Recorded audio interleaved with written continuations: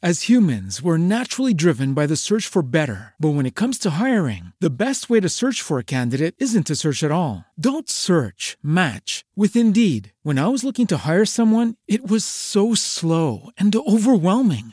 I wish I had used Indeed. If you need to hire, you need Indeed. Indeed is your matching and hiring platform with over 350 million global monthly visitors, according to Indeed data, and a matching engine that helps you find quality candidates fast. Ditch the busy work. Use Indeed for scheduling, screening, and messaging so you can connect with candidates faster. And Indeed doesn't just help you hire faster. 93% of employers agree Indeed delivers the highest quality matches compared to other job sites, according to a recent Indeed survey. And listeners of this show will get a $75 sponsored job credit to get your jobs more visibility at Indeed.com/podcast. That's Indeed.com/podcast. Terms and conditions apply.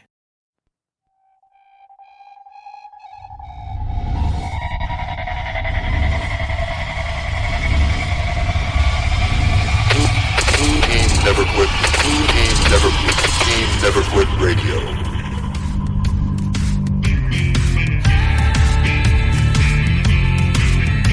You ever think about quitting? It's the combat of life hammering the snot out of you. Well, stand by, dig in deep, and get ready to get fired up with us.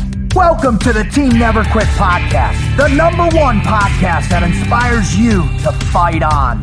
I'm your host, David Rutherford, here with Mr. Never Quit himself, Marcus Luttrell. Our mission is to help you embrace the suck of life, to teach you the values of working your ass off, and to interview the most hard-charging people on planet Earth. We know life is hard. It's time for you to suck it up, Buttercup, and let us teach you to persevere in every environment imaginable by sharing real-world lessons learned by those who never quit.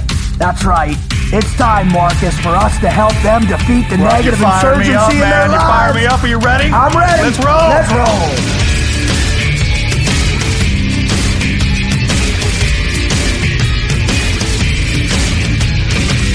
Start spreading the news. You're leaving today. I want to be a part of it. New York, New York. Hey. Nobody joined in at all.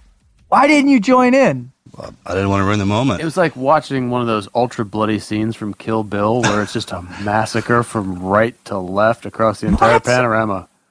I wouldn't go into that one. That's what? deep. That was We've been watching disgusting. Kill Bill, that's good. We should watch that after this. So awesome. So great. I think you need an introduction to audition to work for the New York City Tourism Board, though. Oh my God, I can that'd only be epic. imagine the effect that you would have. Bro, I've got deep, intimate knowledge in New York City, man. When I went to 18 Delta back in the day, you turd. When I went to 18 Delta back in when it first started up, they were going to New York City. We'd go up there for a month to do get all our patient contacts, right? And so we go up. And we're living in the South Bronx, and no, Brooklyn. We were in Brooklyn, and I remember my first night on the job. We went out, and I had a dude ended up diff breathing and full cardiac. Show up in this teeny little apartment in South Bronx, and man, that dude died on me, and that was, but it was just this overwhelming experience of firefighters and cops, and that was my introduction to New York, man, was that intensity. And every night, whether, we'd work in the ERs in every major hospital. I remember King's was insane. We worked on the ambulances for 12 hours in all the boroughs. It was just, there's nothing like that city in anywhere I've been around the world. What do you think, Marcus? I went to Florida for 18 Delta. But half our crew went up there. So I'd never been there, never been able to chance to visit or anything like that. Not even after 9/11. Really? I went up there my first time to, for the book. Yeah. I had to go. I got a chance to go to all the publishing houses in New York City. Wow, to that's see cool. that part. It was a great adventure. It was me and Patrick. I was in uniform too. I was in my okay. yeah. So right. it was First time in New York, I wore my sailor uniform. I was in the blues. Right. Right. And even if it was summertime, I was like, I'm wearing the damn blues. Yeah. Big old fat trident out there. Oh, dude. Yeah. And it's great. It really is. You know, when you popping around there in uniform, man, everyone goes out of their way. So my first time there was great. I bet. And it was kind of quick because it was all business. But then afterwards, when I went back up there for the first time, was for the release of the book. Yeah. When I had to do all the media. I didn't even own a suit, really. The only suit I had was the one from 511. The one with the inside pockets, carry your piece and your mags. My 511 bag. And that's awesome, man. I was there for a while. I didn't know anybody or anything like that, so I went on a walkabout, man. I walked around that whole city. That's cool. To see everything I could find. And I mean, I slowly, my first interaction I remember with was Waldorf Astoria. It's a big hotel. You see them Coming to America and stuff like that. So I was opening the door for this lady. She obviously lived there. I didn't know that was a thing. I didn't know you could live in a hotel. This is before Paris Hilton came out and everyone was famous. Right. You know, you always hear New Yorkers can be a little bit... a little rough. A little short. A little rough. This lady, I was like, ma'am, she's like, are you going to go in or are you going to stand there and hold the door all day? I was like, oh, I was holding the door for you, ma'am. She's like, well, I can get my own door. And I was like, okay. Welcome to New York. Welcome to Northeast. I just want to put it out right now why we do that. You need to be the first one to walk in with your hands free so everybody in the room can see what just walked in. You know, that's kind of how I was raised. Right.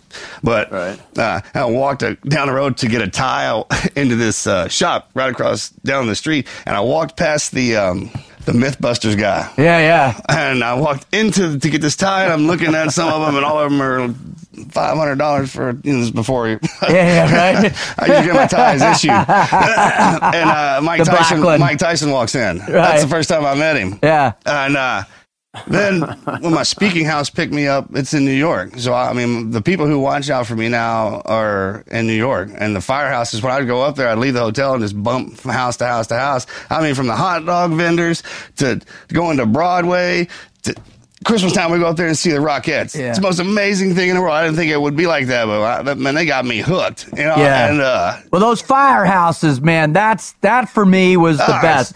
Those dudes are walking so into a military awesome, platoon space, literally, and they're so cool. They're so generous. They're such patriots, man. Right. Everybody really thinks are. that there's the military job description, the uniforms, the police, the firefighters, and then there's a gap, and then you have the military. Like we're just complete. It's not. There's a tether, and it's the fire departments and the police. That's our tether, right? We're for sure in the line of succession connected. That's ours. So that's why when you walk in there, you could either be in it looks like military or fire. They got the flags, all right, that, man. The unit, our war, and we got hit here. Yeah, and so they were fighting, and I mean, it's the most unbelievable thing. From Central Park to McSorley, I go all day. FAO Schwartzport shut down. I mean, the London Hotel. Yeah, just everything that pops into my head over and over again because it is great up there, man. Yeah. Those people are fantastic, and they breed a special type of firefighter. I have two of the guys in my crew are firefighters, and they talk about it. Man, I'm like, the New York City boys, the Yankees, man, they go up and I'm stupid. You know? And then when they talk about firefighters down here, the way they do it, it's like, man, you guys are crazy. Yeah. So,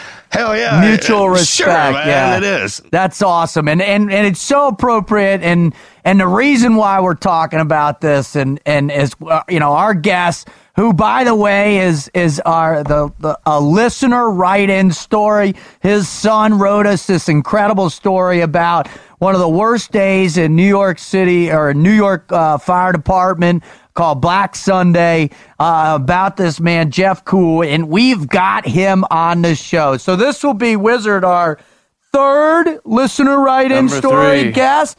We had Katie Ulander, Olympian. We had Brogan Wall with the trigeminal neuralgia, right? Yep. And now Jeff Kuhl. So, man, if you're a first-time listener, welcome to the show. Welcome aboard. If you're back for more, then God bless you. We love you. And when we talk on the air that after we read those stories and we say, hey, we want you to go to our website at tnqpodcast.com and tell us, write in, just, share with us your greatest never quit story or that of your father's or your mother's or whomever's. And if they rock, man, we're going to read them. And if they're awesome. Coming on. And guess what? Coming on. And we've got one on. So please, if you want to know more about those stories, we have pages and pages of them at our website. Just visit tnqpodcast.com, reader stories or listener stories, and you can check it out. We also have cool swag on there. We've got merchandise, Team Never Quit shirt, podcast shirts and hats and gears in and all that merchandise. And also, I want you guys to know you can follow us all. You can follow the show at TNQ Podcast. You can follow Marcus at Marcus Luttrell, me at Team Frog Logic, and the Wizard over there at the Wizard TNQ. All right, Wizard, give us a little bio on this epic listener guest. Yeah. Came across this one, it really stood out. His son, Jeff Cool Jr., wrote in about his dad. I mean, it was evident that he really holds his dad in high regard, and rightfully so. 16 years as a professional firefighter for the New York Fire Department, working with Bronx Rescue 3 and Ladder 9. Also, he was active duty with the U.S. Air Force between 85 and 88, and did 20 years in the New York Air National Guard as well. Wow. The big story here is the Black Sunday Fire, as it's come to be known, which on January 23rd of 2005, it was a tenement fire in the Bronx. According to one firefighter, he said it was a freight train of a fire. It was also at the same time that they were having some severe weather. I mean, this is the middle of winter in New York, very low temperatures, which also added complication. In addition to that, the building had been illegally subdivided and turned into a maze. The Black Sunday Fire was actually the worst fire in New York Fire Department history since 9/11, or the deadliest day. Wow. What we can say about this, and we're going to let him tell the story because obviously I think it's going to be far more interesting. Several firefighters died in this. There were some serious injuries. Jeff himself was severely injured, had to recover from that, pulled through it with a close friend of his and fellow firefighter, DiBernardo. So we're going to let him tell the story, but since he probably won't bring this up, I'm just going to brag on him here a little bit. I mean, he was awarded the Emily Trevor Mary B. Warren Medal in 2005 from the FDNY. Firehouse Magazine gave him the Hero Award of 2004. He's received 2 unit citations when he was with Ladder 19. He's received a lot of awards. This is a pretty riveting story. I think everyone is going to obviously be excited by that, but also the lessons learned in his recovery. The reason why he went on to help found the Joey DiBernardo Memorial Foundation as well. Very excited to have him on with us. Yeah. Dude, what do you say, Marcus? Wizard? Yeah, all right, here we go. Start spreading the news.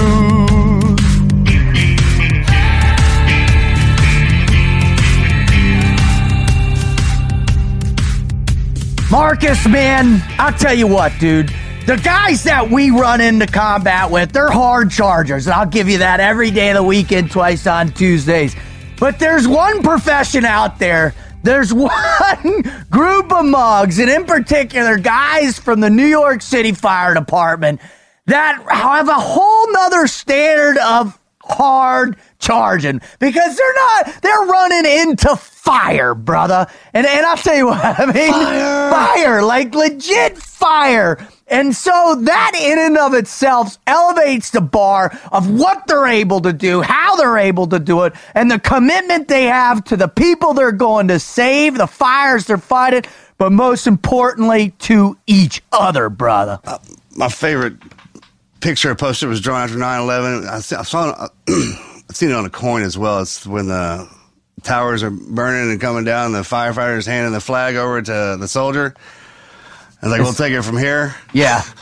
I mean, it's that last line. I mean, the forever uniform. A lot of the guys get out, and it's not we have to find something to do coming out of our crazy ass life, man. And a lot of the guys, boom, right there, stepping over into that line, trying to fill that void that is created when we leave. And a lot of guys can find that in what they do. So, man, running into a fire, dude, that's just crazy as hell. Remember, we had the barn burned down a little while back. I didn't call myself. I didn't call my SEAL buddies. You called the fire department. I call for help. You know what I'm talking about? That's a whole Trust next me, level. Something to those guys. And it's awesome. Well, we got one of the baddest guys that's ever wore the uniform on the show today. And what I love about this one, this is a listener write-in story. So, gentlemen, without further ado, let's welcome to the show Mr.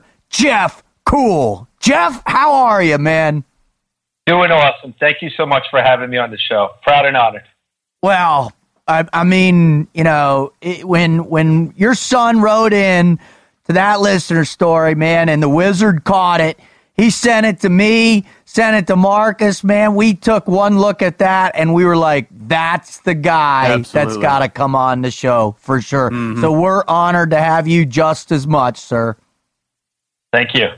All right. Now, before we can dive into the nuts and bolts of this thing, we've got to get warmed up. We've got to torture and torment you. We've got to. Wait, why do you say that, dude? It's not that bad, dude. This is the fun part. It's a secret until it starts. Yeah. My bad. So we've got to light the fire in your prefrontal cortex and get you burning hot. So when we're ready for the big stuff. So Jeff, without further ado, are you ready for the Mad Minute?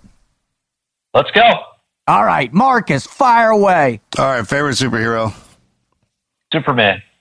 Nice. I'm loving our recent guests. We've had 2 in a row with Superman, baby. We just interviewed Travis Mills, Jeff, and he said the same thing. So you're in good company. It's probably the 2 hardest some bitches we've ever interviewed, too. Right? The guy that says, watch this turn out like that. Totally. All right. What is in your opinion, what's the best dive bar in New York? Oh, McSorley's Ale House. Oh, yes! Boom! Down the middle. I was just I've been carried out of there. That place is so great. I was at McSorley's last year for the last Red Sox-Yankees series. My buddy who's the head of national scouting for the Sox, he goes, have you ever been to the oldest bar in New York? And I was like, nope. And he goes, then we're going. And that was one of the best places I've ever had a beer in my life, man. Just awesome. Oh, yeah. Not just 1 beer, 2 beers. Wow, for sure. Hell, I always had 8. Yeah. Never mind. That's another story. All right. If you could tell us your top thing that you got in your bucket list, what is that one thing?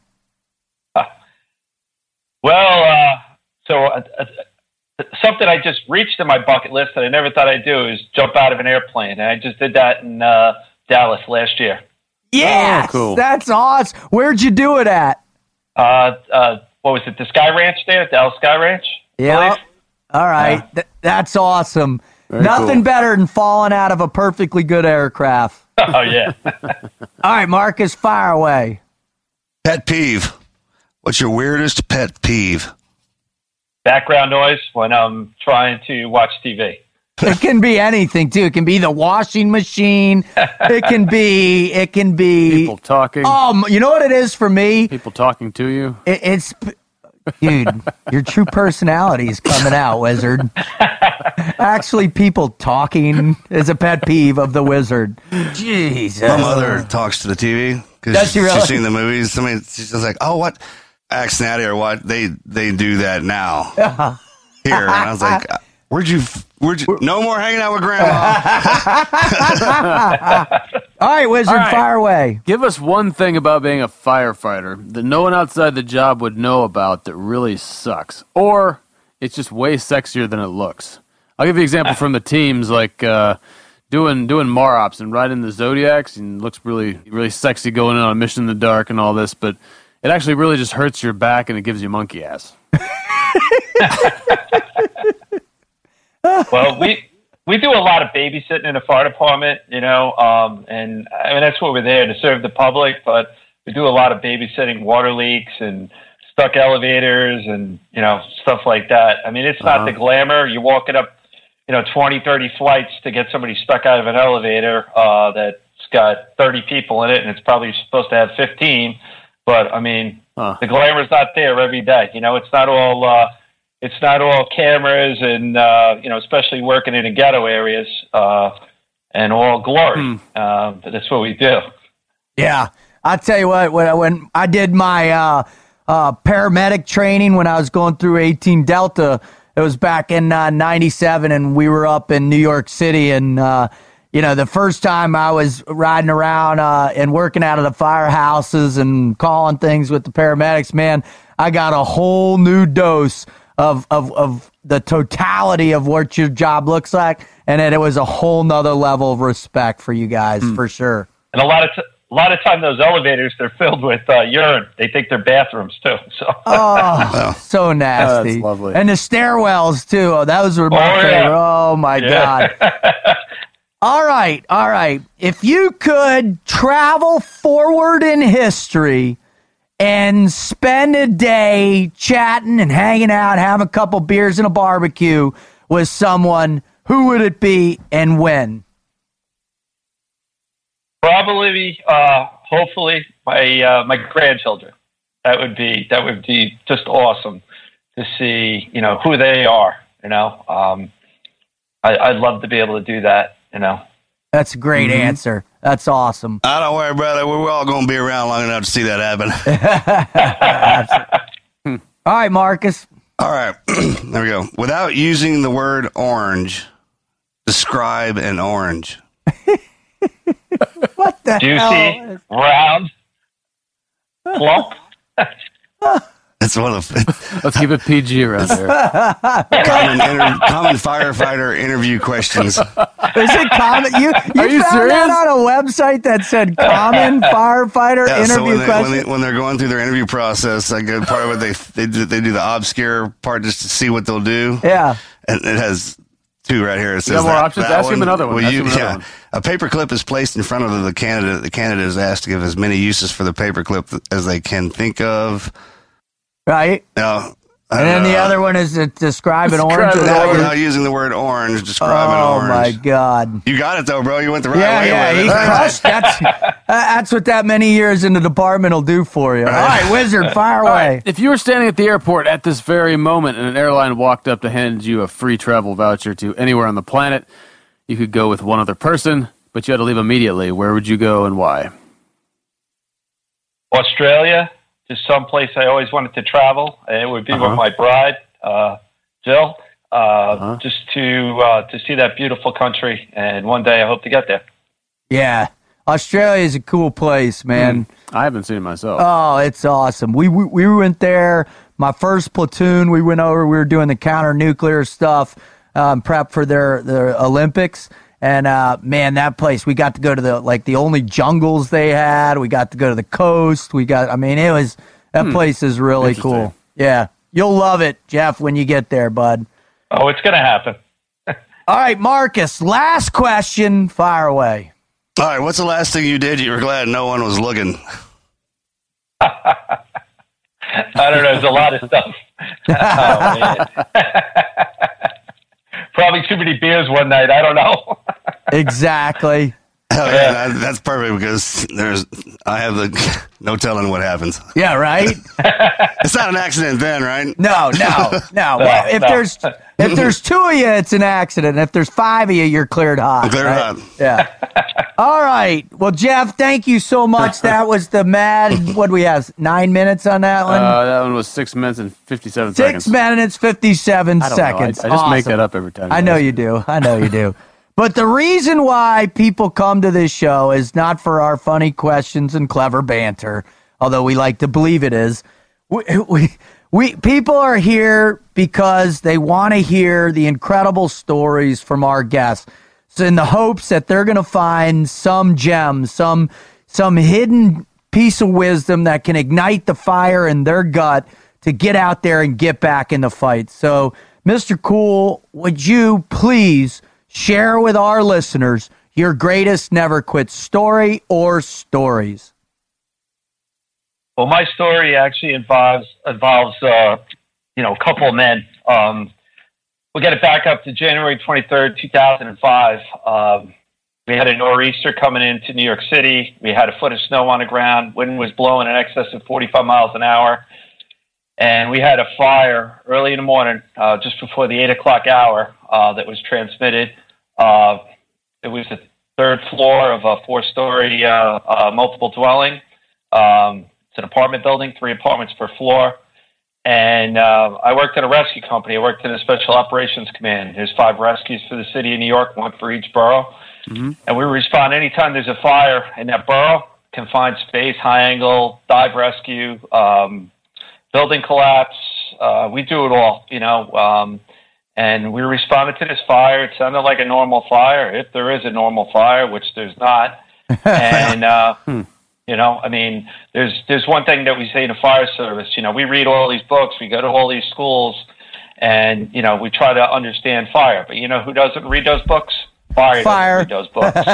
That's so awesome. So, and the temperature was in the teens. And so, we get there, we reported to the chief, and I'm on the inside team. We split up in teams. I'm on the inside team with Joseph DiBernardo and my captain, Chris King.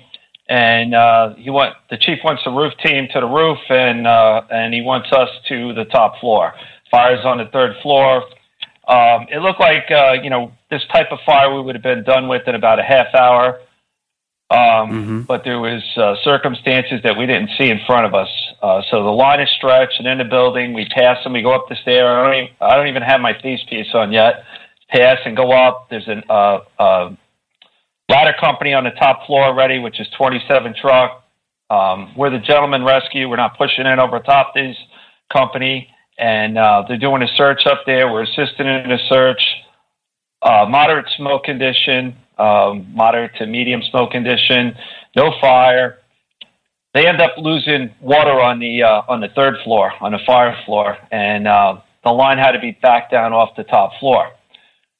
So there's a report of a person missing on the top floor, and we continue to press on without the protection of a hand line, trying to locate this person or persons, and we're not really locating anything. There was a frozen hydrant out front. They lost the pressure. We're up there without a line. Another monkey wrench that got thrown in, there was a lot of monkey wrenches that day, was that this was an illegally subdivided apartment building. So you go into these fires, and they're a maze to begin with. You try to, feel your eyes or your hands, and, you try to locate everything. Well, they took this apartment and compartmentalized it into individual apartments, which is illegal. Padlocks and basically a hamster habit trail. Wow. So, they threw up, it was after the fact, they threw up an illegal partition. So that partition on the fire floor, they did it, and on the floor above, it hindered and hid the fire. So where the guys thought they were actually hitting fire, the wall didn't run floor to ceiling. It actually was about 10 inches shy of the ceiling.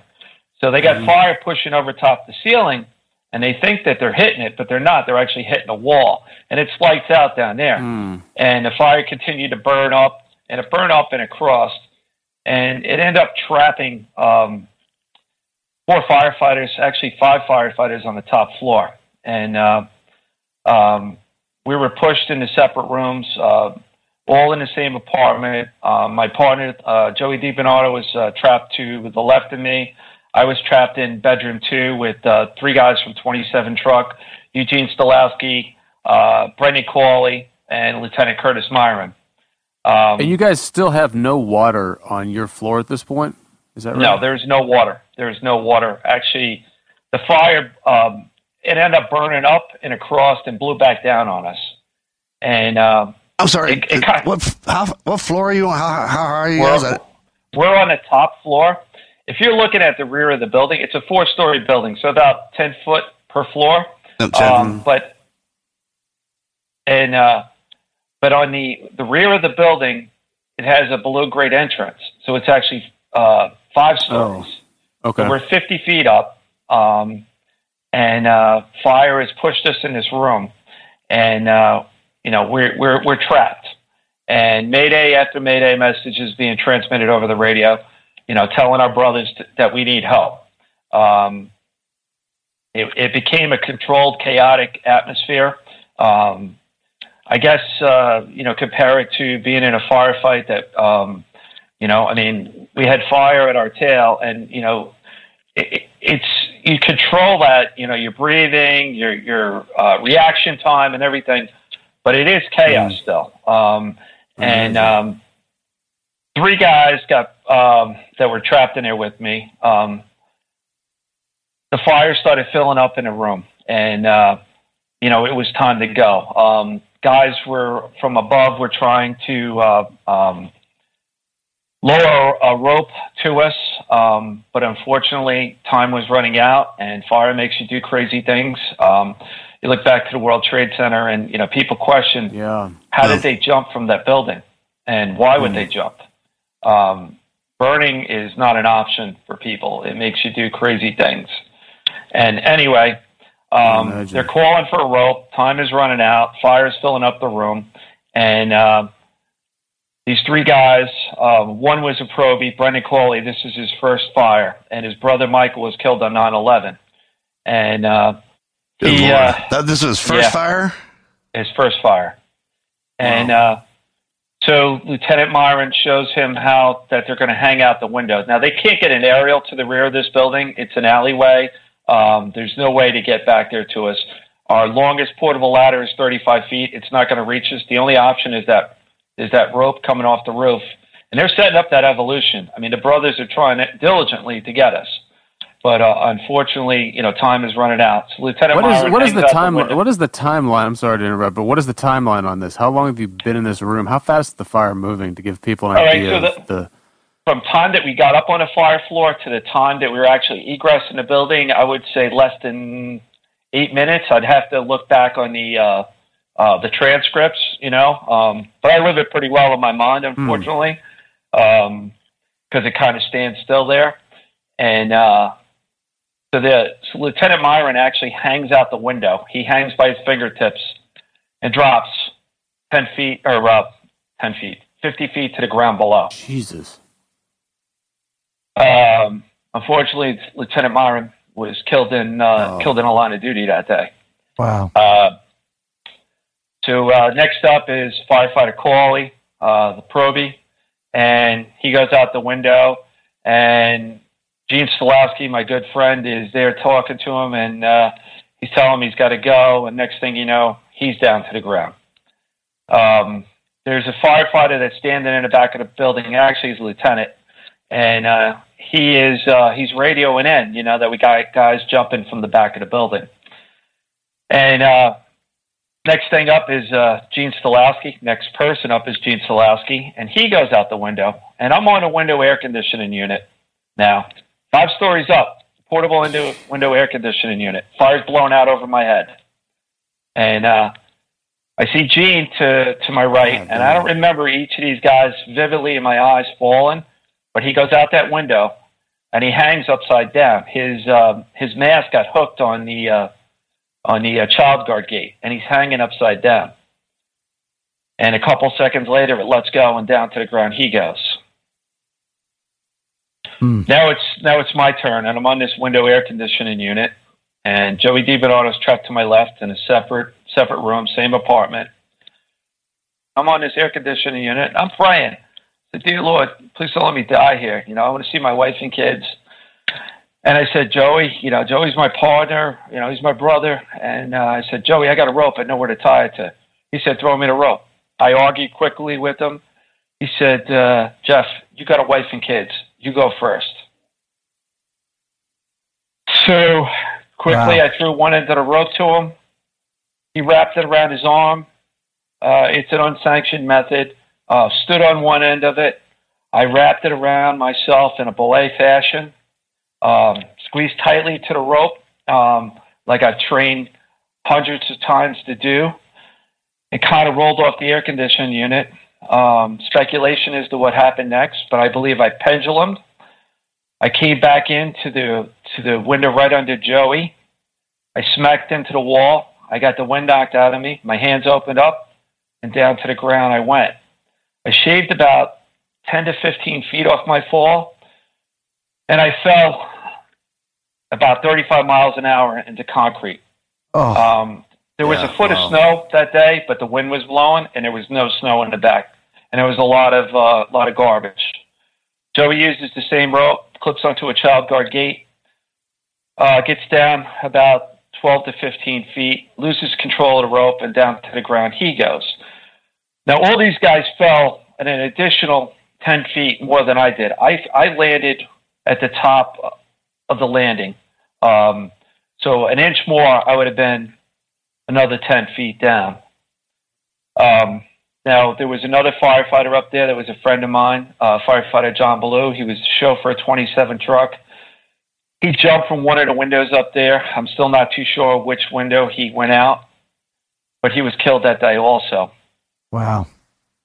Four of us, we all had catastrophic injuries, and I'm not downplaying one injuries over the others, but, two of our brothers were killed that day, and nothing's going to bring them back.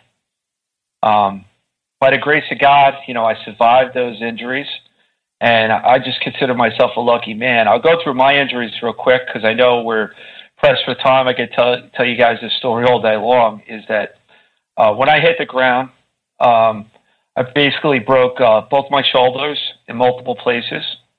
I broke L2 to L5 in my back, my cranium in 2 places. Wow. I shattered my pelvis in multiple places. Broke all my ribs. But when I shattered my pelvis, I severed my femoral arteries. I had abdominal compartment syndrome, a flail chest. Oh wow! Good work. Good. Yeah. I was bleeding. I was bleeding out like a stuck pig. Fortunately for myself and the other brothers back there, that one of our firefighters in Squad 41 was a former paramedic with FDNY, and he started the triage right away back there. We had some great EMTs, paramedics, firefighters, doctors, nurses, technicians that tended to us. And, we were transported to St. Barnabas Hospital. I spent 38 days. I was on a ventilator. I was in a fight for my life. It was touch and go for a long time. My wife said, I just got to reiterate, what a strong woman my wife was through this whole ordeal. Please. She found out about this, and I married into an NYPD family, and we always had a lot of fun, my father-in-law and I. He was a lieutenant, worked in Harlem back in the day, wow. Tough precinct. And, he used to break my chops, oh, you fine, you do nothing, blah, blah, blah. I said, hey, John, you had a couple lucky Saturdays. You became a boss, and we had a lot of fun, and, right. We wear the same blue, but anyway, my wife gets to the hospital, she gets my boys. She didn't cry or anything in front of my boys. The state police and the local police and NYPD, they got her there. She told the doctors from minute one, she goes, put them back together any way you can, and I'll take them. Wow. And that's the kind of person that my Jill is. Yeah. And when she first seen me, my head was, she said it was the size of a basketball. I was, multiple surgeries. I was on a ventilator. I was, a day or two from being trached. I don't remember that magic number, David, you might be more familiar with that than I am, but unfortunately, one of my coworkers, Gene Solowski, he had to be trached, and he's here. I fought with my doctors from day one after going through this. I was on morphine, I was on fentanyl, I was on oxycodone. My brother works in pharmaceuticals. My brother said, as soon as you can, Jeff, you got to get off all this stuff. I hallucinated. Yep. I'm a veteran, but I'm not a combat veteran. But I had vivid dreams, like coming off a plane and taking fire. Wow. It freaked me out, and I couldn't get off this stuff fast enough, but I couldn't get off of it right then and there. I fought with my doctors to get me north. I live near West Point Military Academy, which is about, my home is about 35, 40 miles north of New York City. And I wanted to see my boys. And I fought tooth and nail to get there to this rehab hospital. I couldn't walk, I couldn't move. I was basically being held together by duct tape, because all the intervention that they wanted to do in my body, they couldn't do because they had to take my I guess I should back up. When the abdominal compartment syndrome, basically they had to cut me from my sternum to my belly button, take all my internal organs and rest them outside my body. Yep. And then when all the swelling went down and I got all the bleeding stopped, and I ended up taking 72 units of blood. Wow. Right. The normal human being holds 8 to 12, depending on body size. And I bled out over and over and over. But wow. Going through this whole ordeal, I still was fighting to get home to see my boys, and I went to this hospital, Helen Hayes Rehabilitation Hospital. Basically, that was in my backyard, and I went there to learn to walk and function and live again. And I couldn't move. Really, I couldn't move, and I was jaundiced from losing all the blood. My liver was in shock, and I went down to, I was probably about 215. I was 6'2", 215, and I went down to 155, 153 pounds. I looked like, I went, concentration camp. Yep. That's one way to do it, I guess. Yeah. Yeah. Not the preferred way. Well, I'm not there right now, but recommended method. That's another story. But anyway, in this rehab hospital, these nurses, doctors, technicians, they worked hard with me to get me to function again. And, basically, when I tell you I was held together by duct tape, my left shoulder, it's still in 5 pieces. They couldn't do anything with it because of my abdominal compartment syndrome and my pelvis. My pelvis, basically, they didn't put any metal in it. They actually put 2 5.5-inch titanium bolts in it and put an external fixator on it. Mm-hmm. So if you look at my pelvis through an X-ray, we're talking about those fixators. Marcus, let me tell you, when I'm telling you this, I remember laying in a hospital and I watched, you and your teammates through Operation Red Wings, and you motivated me to get up and go. I said to you when I met you years ago, I said, I've been waiting to meet you, and you probably, we didn't have a lot of time, but to see your never quit attitude motivated me. And, I appreciate it, brother. And that's what I'm saying. I mean, we talk about each other. Everybody stands off to the side and points out the other ones, how much better they are. But look, man, when I was in the hospital laid up, I was watching movies on you guys. I mean,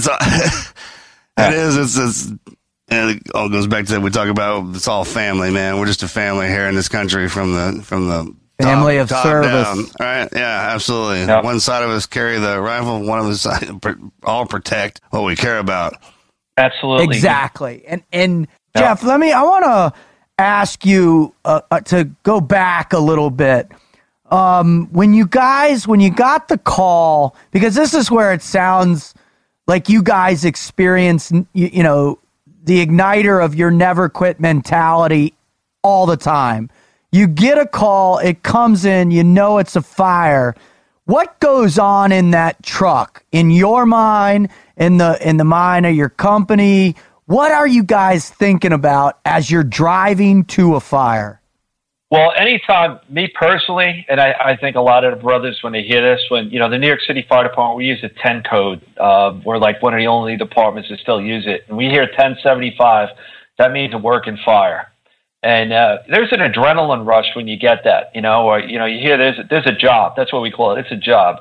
And that's what we go to work for. It's kind of weird for a civilian, but I think you guys understand that. I mean, that's what you train to do. It's, you want to be in that, and you're doing that size up, you're listening to the radio, what kind of building, and, where's the fire? It's on the 3rd floor. All right, is it in the front or is it in the rear?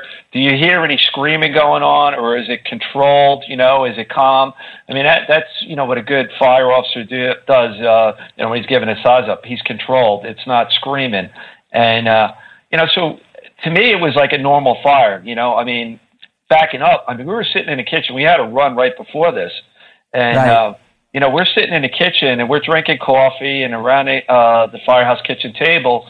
And you know what we do? We break each other's balls and we solve the world's problems. I mean, some of the best problem solvers in the world are right there in the fire department kitchen, Yeah, and, absolutely.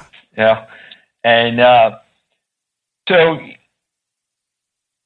I mean, I didn't really, I do talks across the country and with this fire. And I do it to spread the message that it can happen to you because, I never thought it was bulletproof and I never thought it was Superman, even though he was my favorite hero. Guys do die and that's fact. And guys do get hurt. But this looked like a run-of-the-mill fire. But unfortunately, there's not a run-of-the-mill fire. And, there was a loss of water pressure. There was frozen hydrants. There was an illegally subdivided apartment building. And stuff went to shit real quick. And, that's factual. And, when I go out and talk and I say, it can't happen to me, that's sarcasm. Because it can and it will happen. And it continues to happen. Absolutely. I mean, Murphy is always present in any situation where it's life and death. Murphy seems to always rear his ugly head there and changes the dynamics of the action instantaneously. Like a pop quiz. Like a pop quiz, right? Yeah. On your skill set. All right, the next question I have for you, and this is the one where it really becomes, that primal sense of survival that if I don't do this, I'm dead either way. And that's when you were in the room and the fire started penetrating the room and you had no other choice, but you had to get out and ultimately had to jump. Can you just talk the listeners through making a decision like that? Okay, well, I just got to back up a little bit because I didn't jump. I mean, unfortunately, 3 firefighters had to jump. Actually, 4 firefighters had to jump. But Joey and I, we had the rope, which we all should have had. And, that is a tool that actually is implemented back into the New York City Fire Department, being reactive. I mean, they took them away in 1999 for whatever reason. And then they spent $16.5 million to put a system in place. And now fire departments across North America are starting to carry these things. So, I mean, they've seen, like, if our fire left something positive on the fire service, which it did, it was those ropes. But, when I had to go, I mean, that was a tool that I trained with over and over. And, I worked with some of the best guys in the business. I worked in a rescue company. I worked in a busy truck company before that. And, in the words of my partner, Joey DiBernardo, is that, are you on the job or are you into the job? Because everybody says, hey, I'm on the job. But are you into the job? So you got to train like your life depends on it. So I trained that way, and, I knew I had to go. I wasn't afraid. It's kind of like jumping out of an airplane. You say a quick prayer, and you go, and you have faith in your equipment. Unfortunately, our equipment was kind of like married together because it was something I had to buy for my fail safe. I mean, those ropes again, it's like a fighter pilot sitting on top of a multi-million-dollar aircraft. He sits on an egress seat. He's not wanting to blow out, but if he has to blow out, that's what that seat's there for, and that's what that rope was there for. And, thank God I had a guy like Joey DiBernardo next to me that, Joey had he had some big balls. He was one of the best in the business. And, he saved my life that day. I hope I didn't rattle when I explained that, and No, you did. And if you could, can you tell us about Joey? Can you tell us what kind of man he was? Can you tell us what kind of partner he was? And just, can you just give us the listeners to put a face to that name? Well, because when your son wrote in, he talked about how you guys really leaned. He says that y'all leaned on each other pretty hard getting through the recovery, and then if you go on with his story. Yeah. So Joe, all of us, we had, catastrophic injuries. The ones that survived, myself, Joey DiBernardo, Eugene Stolowski, and Brendan Cawley. but Joey and I, we worked in the same company. His dad actually was one of my deputy chiefs. And anyway, Joey lived out on Long Island. He lived all the way out on the end of Long Island, in Setauket, which is about driving time 2.5 hours from me. We know Texas is big, but New York's pretty big too, especially with traffic. And we would talk on the phone all the time, and we had our struggles. But let me back up and who Joey was before our injuries. Joey was always a guy that was training. We come in, Joe. Maybe I'm watching a ball game or watching the New York Rangers play on TV, and Joey's like, "Hey, let's do a drill." And I'm like, a little bit. He's like, "Again, are you on the job? Or are you into the job?" All right, so we get up and we would do something, but we wouldn't just train on any evolution. We train outside. We train on the evolution and then train on outside the box. If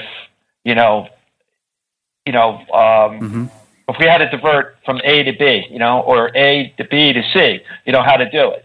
I mean, and that's being at that window that day. We didn't have the tools that we needed, so we diverted. And that's what you do: read and react. And Joey was just awesome doing that. I look at Joey, I smile, thinking about him. He was a ladies' man. He was a typical, stereotype. Hey, Joey DiBernardo. Hey, how you doing? How you doing? I'm like, how you doing, brother? Joey D. Yeah, Joey D from Rescue 3.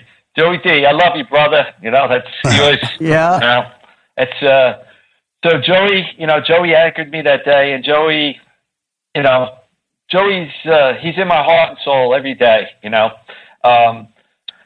we would talk, and we would struggle, through our injuries, learning how to walk again. Joey broke all the bones in his feet, and he was in a lot of pain. We were both in a lot of pain. We were all in a lot of pain, but Joey had a hard time, and I had a hard time, and finally, I reached out to the mental health world, and I'm not afraid to say it. I said, "Hey, listen, I need help, man. I was a miserable son of a bitch, and I was nasty to my family, my kids, my wife. I was bitter that my career was over, and I found somebody I could talk to. The funny thing is, I'm a huge conservative, and the guy that I spoke to, I went through a lot of people before I found one.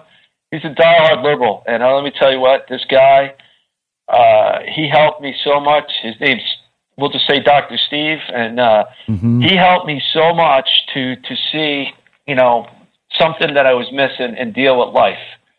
And that, and the good Lord, the good Lord came into my life and he helped me, and, I had faith, and I tried, with Joey to do this, and I said, Joey, we're not going to be in Rescue 3 anymore, but we could still leave a mark on the fire service. There's plenty to offer and plenty to do. I was blessed to have a family, and 2 boys, and the support. And not that Joey didn't have his mom and dad and his sister, but Joey had a lot of pain. And unfortunately, Joey, he both psychologically and physically, he had to take medicine. And he went into a drug-induced coma on the night of, I guess, November 21st, 2011. And he was found the morning of November 22nd, 2011. And we're sorry for your loss, Jeff. Yeah, sorry, but that's all right. I appreciate it. I really do. We've all lost a bunch of friends in the same capacity, and too many, huh? That way too many, and that pain is something that, unless you've been through it, unless you know that brother that was there for you in all the times, and would have gone and would save lives and save your life and save the lives of your brothers around you, and when you lose them, man, that's the hardest there is in the world. So we're sorry. Well, I appreciate that.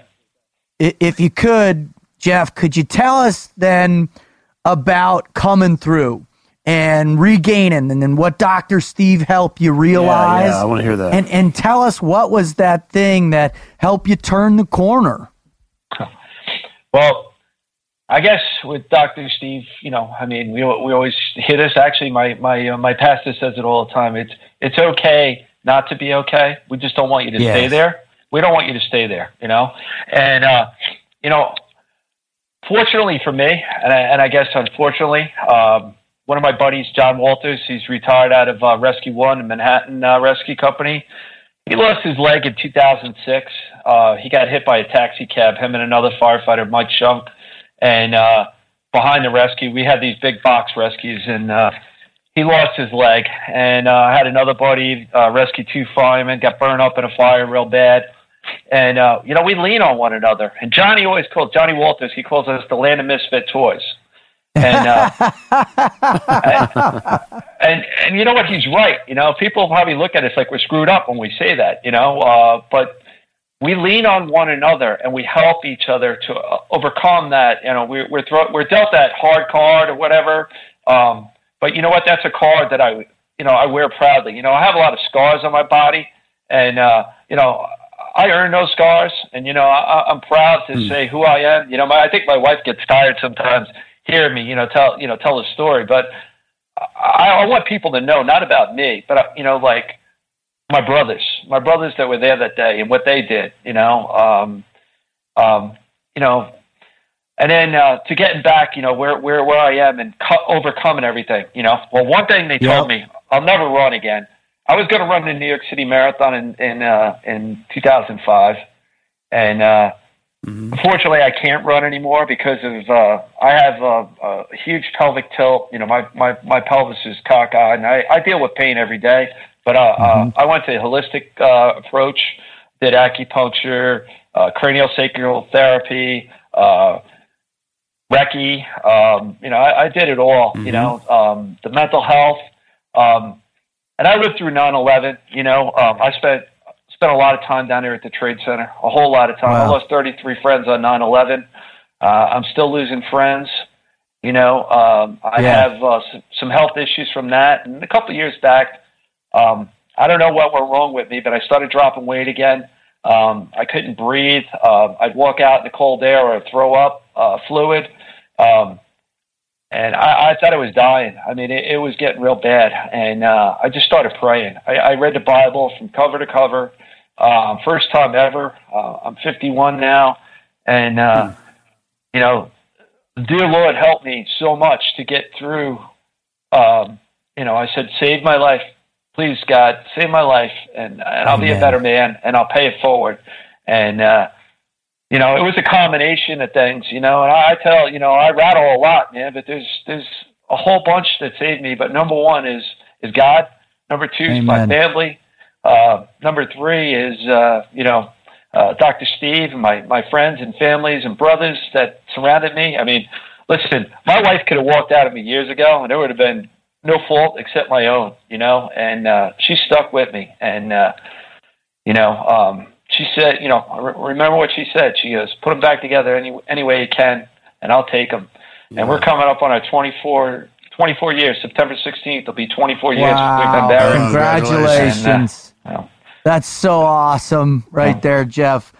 Listen, you know, before we wrap it up here, what are some things that you could tell the person out there that's struggling right now, that have either gone through their catastrophic injury, or maybe they lost their career and a piece of their identity, or, you know, maybe they lost a friend. What can you tell them to help get them back in the fight, Jeff? Well, number one is, you know, I think there is always light at the end of the tunnel. It's hard to see that, but reach out to others, you know, lean on others, you know. I mean, listen, if somebody's out there listening, I'm not afraid. I'll help anybody I can, you know. I mean, whatever I can do, it's pay it forward, you know. Pick up that phone and call your friend. I mean, I've got that phone call before, and I'm sure you guys, hey, man, you know, I'm going through a tough thing, or you get that real one, you know, I'm ready. I'm ready to check out, you know, and, you know, I hate to say it, you know, I've been there and dealt that with, you know, my friends, but there's people there to support you, your family, your friends, you know, the mental health world, you know, just keep going, you know, life is good, and right now, I've been out of a job, I retired in December of 2006. I'm looking to grow old, like I want to see my grandkids, absolutely. I'm looking to see what I could do with, every day I'm looking, what can I do to, I'm not a fireman anymore. I say I'm a broken fireman. I'm still a brother, but I'm not in the fire service anymore. I'm on the outside looking in, but there's stuff that you can do, and, again, people can reach out to me. I'm out there in, Facebook. You look for Jeff Cool, or I know we want to talk about the Joey D Foundation. Yeah, and if you could, just pay it right forward. into it. One of my buddies and one of your former teammates, Ryan Parrott, he taught me so much. And Ryan and I only been friends for a couple of years, but he taught me so much about paying it forward. And that's who I am. I just want to pay it forward. I can't fight fires anymore, but I can help people. So stuff I do now, I speak on behalf of New York Blood Center, and I tell people the importance of giving blood. I've met 12 of my 72 donors. Wow. Every race, color, and creed was represented out of those 12 donors. And it's just awesome. I jumped out of an airplane last year, September, I believe it was, with the Bird's Eye View Project, nice. which is extreme sports to raise awareness, to raise money for our veterans and first responders. We raised like $400,000, which is just awesome. I fell, like I said, like 40 feet, but I jumped 14,000 feet, so I overcame that. There you go. And then last but not least, Joey DiBernardo. Joey D, he's my brother. He's my brother forever. I actually had that inked on my arm. He lives in my heart and soul. We started a foundation. Actually, his dad is the chairman of the board. It's called the Joey D Foundation. You can go to joeydfoundation.org and check us out. And we provide grants to fire departments across North America that can't afford the bailout ropes, bailout systems. We not only provide the systems, but we fund the training that goes with them, because just having one's not going to save your life. You're going to need the training that goes with them. And we're not just taking care of the good old U.S. here. We're taking care of firefighters across North America. We run training seminars every year, staying into the job. We bring the best in the business, and we run this every year. Actually, November 3rd and 4th, we're running out in Setauket, out on Long Island again. We have firefighters across the country that come in to this training event. It's great networking. We're just out there to help the brothers, and that's who we are. Well, that's absolutely incredible, Jeff. Yeah, that's a good cause. Everything that you've talked about obviously is near and dear to our hearts, and I think us in the SEAL teams, especially in the early years, have a real strong connection to y'all. I know Marcus's crew used to wear the New York Fire Department patches. I know my platoon over there, we wore them too.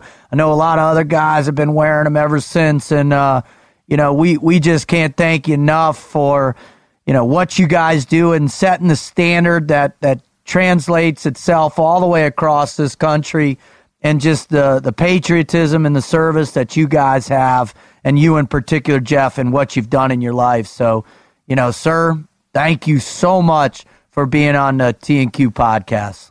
Well, I want to say thank you to you and your teammates, because as Marcus said, about that patch, as we're passing the flag, FDNY passing it, to our soldiers, sailors, airmen, and Marines, and our Navy SEALs, we won't forget, because you guys, when we were hurting, we knew you guys were over there, getting some for us, and we really appreciate that. We really do. Every day. Every day. That was personal, right? I mean, you being a firefighter, that's one thing. You being a New York City firefighter is completely different in our eyes. I mean, I'd never been up in the city before, and never visited until I had to go up there for Murph to say my goodbyes to him.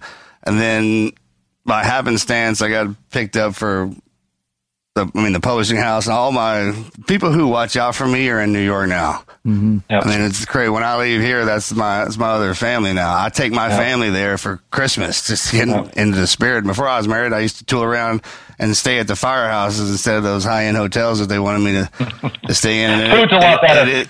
It is, right? It's always better in the firehouse. Right? The look on some of the guys' faces when they come in and I was sleeping in their rack was priceless. I was like, sorry.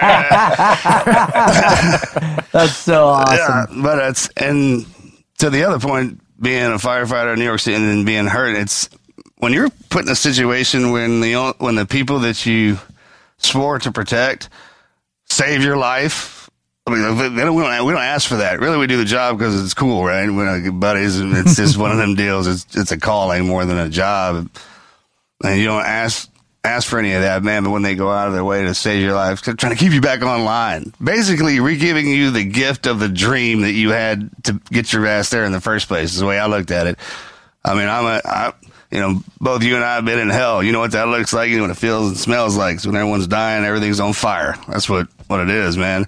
And when everybody stops what they're doing to come help you, it lends a perspective that you can't see by any other occasion at all.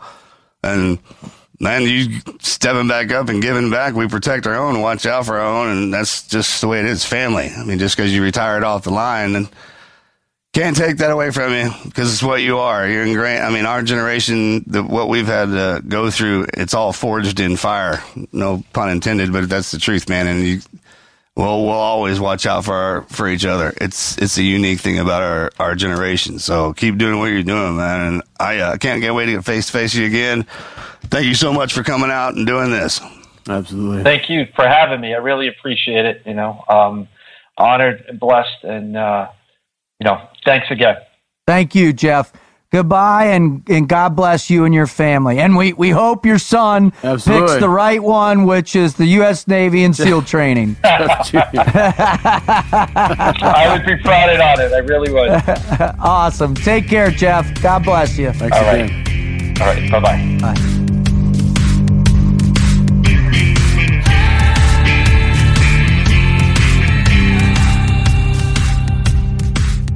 I mean, my God, Marcus, one, running into that fire alone, and then two, making that choice. Am I going to burn to death, or am I getting out of this? I mean, what kept going through my mind is laying there in that kind of pain and looking around at his other brothers that are sitting there next to him, I mean, my God. When you're in there in a situation that just everything's falling apart and you got your boys with you, even if everybody's busted up, there's still the part about not living doesn't register yet because you think there's nothing we can't get through. Right. And even when the moments come in, but once those guys start going away and you're ultimately left by yourself, if you grow up like we do in that team environment, man, it's just tough. It's the situations that are presenting themselves that. I don't know if you can get prepared for that. I don't think you can either. It's just, did anything you go through ever prepare you for it? I mean, I don't think it's in our training. No. The physical parts and what was going on, it was existential. Yeah. That stuff's easy. We train through that physical part being broken and busted up. But while we're training for it, we're going and we're getting busted up with our buddies. Yeah. When they go away, and that's bad. Yeah. And I think he did a really amazing job to walk through Joey D's process and his unfortunate, untimely demise, and I think it's critical for our listeners to realize and hear and heed what Jeff had said. And that, man, when you're in that spot, you got to reach out. You got to create that network of people that you can lean on. And you would talk about, just even if it's like you're not calling to talk about it specifically, it's just like, hey, man, what's going on? Yeah, 3 in the morning. It's 3 in the morning. Hey, dude, how you doing? Yeah. No, absolutely. That's the most important thing we can do is just keep in touch with each other. I mean, if you're in a situation and things are falling apart and you got your boys around you, then when you lean on them, they seem like, oh man, everything's going well. It's probably because they're leaning back on you, and it's meeting in the middle, right? And it solves itself. And if it all falls apart and everything goes away, man, just be brave. Amen. That's great advice. Now, thank you for tuning into this show. If this is your first time listening, thank you so much. What a pleasure. If you're coming back for more, once again, you have heard something incredible. And also what makes this show so amazing in my mind is that this was a listener write-in show. I mean, we talk about it all the time, right, Marcus? We talk about it when you write in and contribute to our page where you can tell your greatest Never Quit story. And if it's a doozy, we're going to read it. And if it's great, they're coming on, just like Jeff did now. And how about the fact that his boy wrote that in, right? Amazing story. That ranks just right up there with every other one we've had. Right. Now we just need to catch your fame up with your story, bro. Exactly. You know what I mean? Well, and that's what I love about this team, what we're creating, this community, this Never Quit community. And Wizard, we talk about it all the time, and the fact that, man, I mean, it just goes to show that doesn't matter where you're from or what you're involved in, everybody's got the potential to experience that never quit moment that can help other people. Yeah, I mean, we're all linked in our humanity, so everything on top of that just turns out to be details and color, and it makes the story a little more interesting, but down deep, we have the same currents, the same lessons, and the same stories, kind of time and time again, which just serves to reinforce the lessons, that we have come out every week. So that's a perfect way to say that. I mean, if somebody who's their world catches on, their house catches on fire, and they're going through this never quit moment, and they come out, and then here comes the crew to put the fire out, from the never quit story that guy created, he just created another one for them. And so, and then when those guys go to the hospital, it's life's all full of them. Yeah, it's linked, right? Yeah, it totally is. And hopefully what I love most about great never quit stories, and I think what really resonates with our listeners and our continued growth, and that's why we're seeing the success we're seeing, is because, from a never quit story, legends are born, right? Great stories ignite legends. And the next person who in their moment can, just like he did with you, Marcus, in that moment, he said, as he was going through his recovery, he was thinking about you and all of our teammates. And I mean, that was powerful, and that's the way it worked. And that's why we're doing it. So let's read another one of those great listener write-ins. Let's do it. All right. This is from Robert. Marcus, Rut, Wizard, I want to drop you guys a line to share my story. First off, I'm just a normal guy. I'm not a hero or a soldier or an athlete. However, I have had the privilege of keeping company with some really amazing men and women, and to have had some truly awesome adventures. If I die tomorrow, I have had one hell of a life. For that, I am forever thankful. My never quit story starts the day I was born with a club foot. There were immediate expectations that I would never be normal, nor have the same opportunities as other people. I was also born into a very troubled relationship, and when I was just 8 months old, my father shot my mother to death in a motel room in South Florida. As a result, he spent several years in prison, and I was adopted into another family up north. After several procedures and years of leg braces, I was able to walk normally, but I was coddled as a kid. My well-meaning mom protected me from the perceived dangers of team sports and physical activity. I grew up somewhat a mama's boy and was the fat kid throughout my childhood.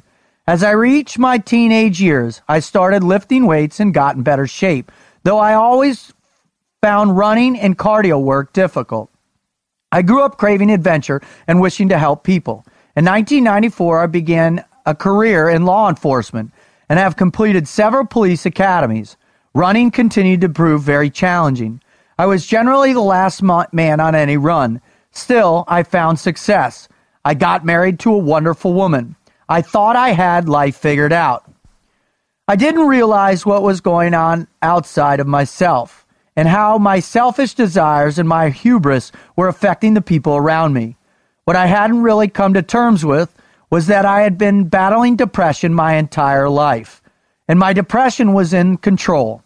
I was suicidal throughout my adolescent and teenage years, and off and on through my 20s. Also, I was making decisions I would question for years. I was professionally restless and bounced around from agency to agency, never staying at any one place for more than 4 years. This afforded me great opportunities for adventure and training, but in the end, I built a house of cards for myself, and one day someone pulled a card out.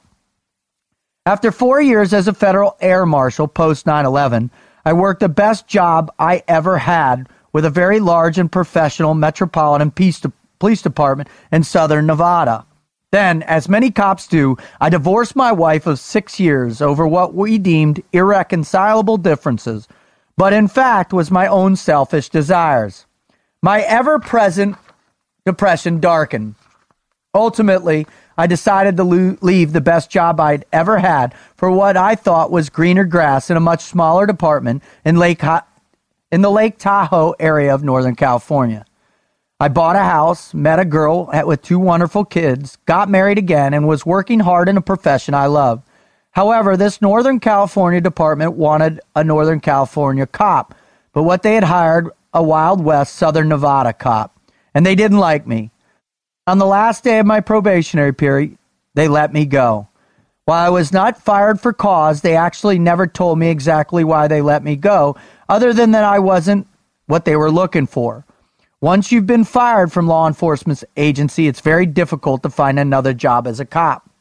Being a cop was my identity. My depression really went out of control as I lost the identity that I'd come to know and embrace for 15 years. I looked to a job as a contractor in Iraq doing security work. Missing my family, my friends, and my role as a cop, I felt like my life couldn't get any worse. Then after 3 months in Baghdad, my wife left me. I found myself more alone than I could have ever imagined, and not all in my right mind to be doing what I was doing in a place like Baghdad. I resigned and went to rebuilding my life. Once I got my feet back on the ground in the U.S., addressing my depression becoming my priority, I began treatment and began to really understanding my relationship with depression. After years of soul searching, finally I'm learning to shut up and listen to the people around me. Eventually I got back into contract work. Then I met some really great guys in Las Vegas and helped them open a shooting range on the Las Vegas Strip. Marcus got to meet some of them last year. Having worked several jobs in the private sector and having had some opportunities to make pretty good money, I found I was best suited for public service work. Eventually, I got behind another badge, this time as a probation officer. The pay isn't great, and it's often pretty thankless, but I'm helping people, and that's what it's about. My girlfriend and I recently got engaged. The 3rd time's the charm, right? We have a great relationship together. I also have a relationship with my depression. It's no longer a struggle. I know what it is. I know what it's not. Life is all about perspective. Last year, I started training in BJJ at 46, not at the pinnacle of athleticism. It's challenging, but it's a journey. Some days I leave work, and I just don't feel like going. That's when I know I have to go. Then I put on the Team Never Quit podcast and listen to some amazing folks remind me why I don't quit, and I go to BJJ and get my ass kicked by 20-year-olds and love it. I've had success and failures. I've had many adventures and challenges. There's an ebb and flow in all things. Through that, I live my life like I run. Running sucks. I'm not good at it. But just as I put one foot in front of the other, breathe, repeat, and don't quit, I've learned a lot from listening to this podcast. Most recently, and very important, I come to understand that there is no end. There is no golden ring. There is just the next step, the next breath, the next challenge or adventure, and how I approach each is entirely up to me. Thanks for reading. Thanks for serving this great nation, and thanks for sharing all these amazing, inspiring stories. Your work motivates me. Onward and upward, Rob. Well, Rob, as a man who's faced depression myself for a long time, bravo Zulu on you. man, there's nothing worse than trying to fight that faceless beast in your mind, but with a little bit of focus and some great help from outside people, we can all get the best of that insurgency.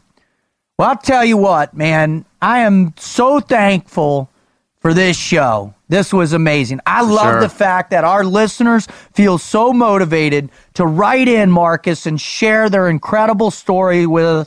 So this show, I want to thank all of you the most. Without y'all, we wouldn't be where we are. Without y'all, we wouldn't be spreading this message of never quit across the world. So thank you so much. I want to thank God. I want to thank my family and friends. And I want to thank Jeff Kuhl for your focus and your struggle and your commitment to helping others. But most importantly, you know, again, man, it's our listeners. And thank you, gents, for helping me do this. Absolutely. Rob, brother, thanks for writing in, man. I think it's important, the more that we do this and you see the diversity of everybody across the globe writing in, that everybody has a problem kind of deal. Yeah. And that's how we solve it. We talk about it. Yep. Get Amen. It out there, send it in here, and we'll talk about it. I love it. And Jeff, man, brother, you have an amazing tale. Thank you so much for doing what you do, and your boy and I look forward to meeting you guys again. I want to send my thanks out to New York City. Yes. You know what I'm talking about? Yes. The fire department, the police department, man, I just want to send Port it out Authority. to New York City. Yes. Because you guys, y'all are something, man. I do. I fall in love with you guys every time I go up there because I see something new. And I try to go to the same spot every time because, you know, from the country, I get real used to things.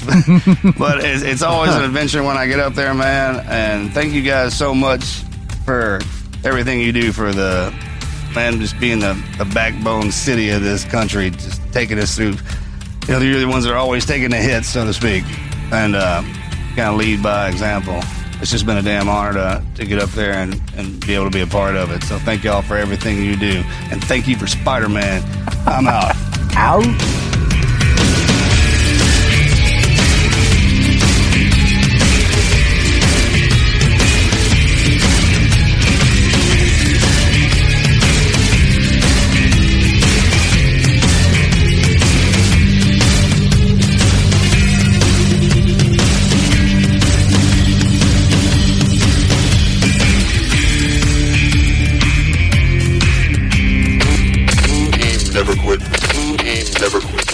Never Quit Radio. As humans, we're naturally driven by the search for better. But when it comes to hiring, the best way to search for a candidate isn't to search at all. Don't search, match with Indeed. When I was looking to hire someone, it was so slow and overwhelming. I wish I had used Indeed. If you need to hire, you need Indeed. Indeed is your matching and hiring platform with over 350 million global monthly visitors, according to Indeed data, and a matching engine that helps you find quality candidates fast. Ditch the busy work. Use Indeed for scheduling, screening, and messaging so you can connect with candidates faster. And Indeed doesn't just help you hire faster. 93% of employers agree Indeed delivers the highest quality matches compared to other job sites, according to a recent Indeed survey. And listeners of this show will get a $75 sponsored job credit to get your jobs more visibility at Indeed.com/podcast. That's Indeed.com/podcast. Terms and conditions apply.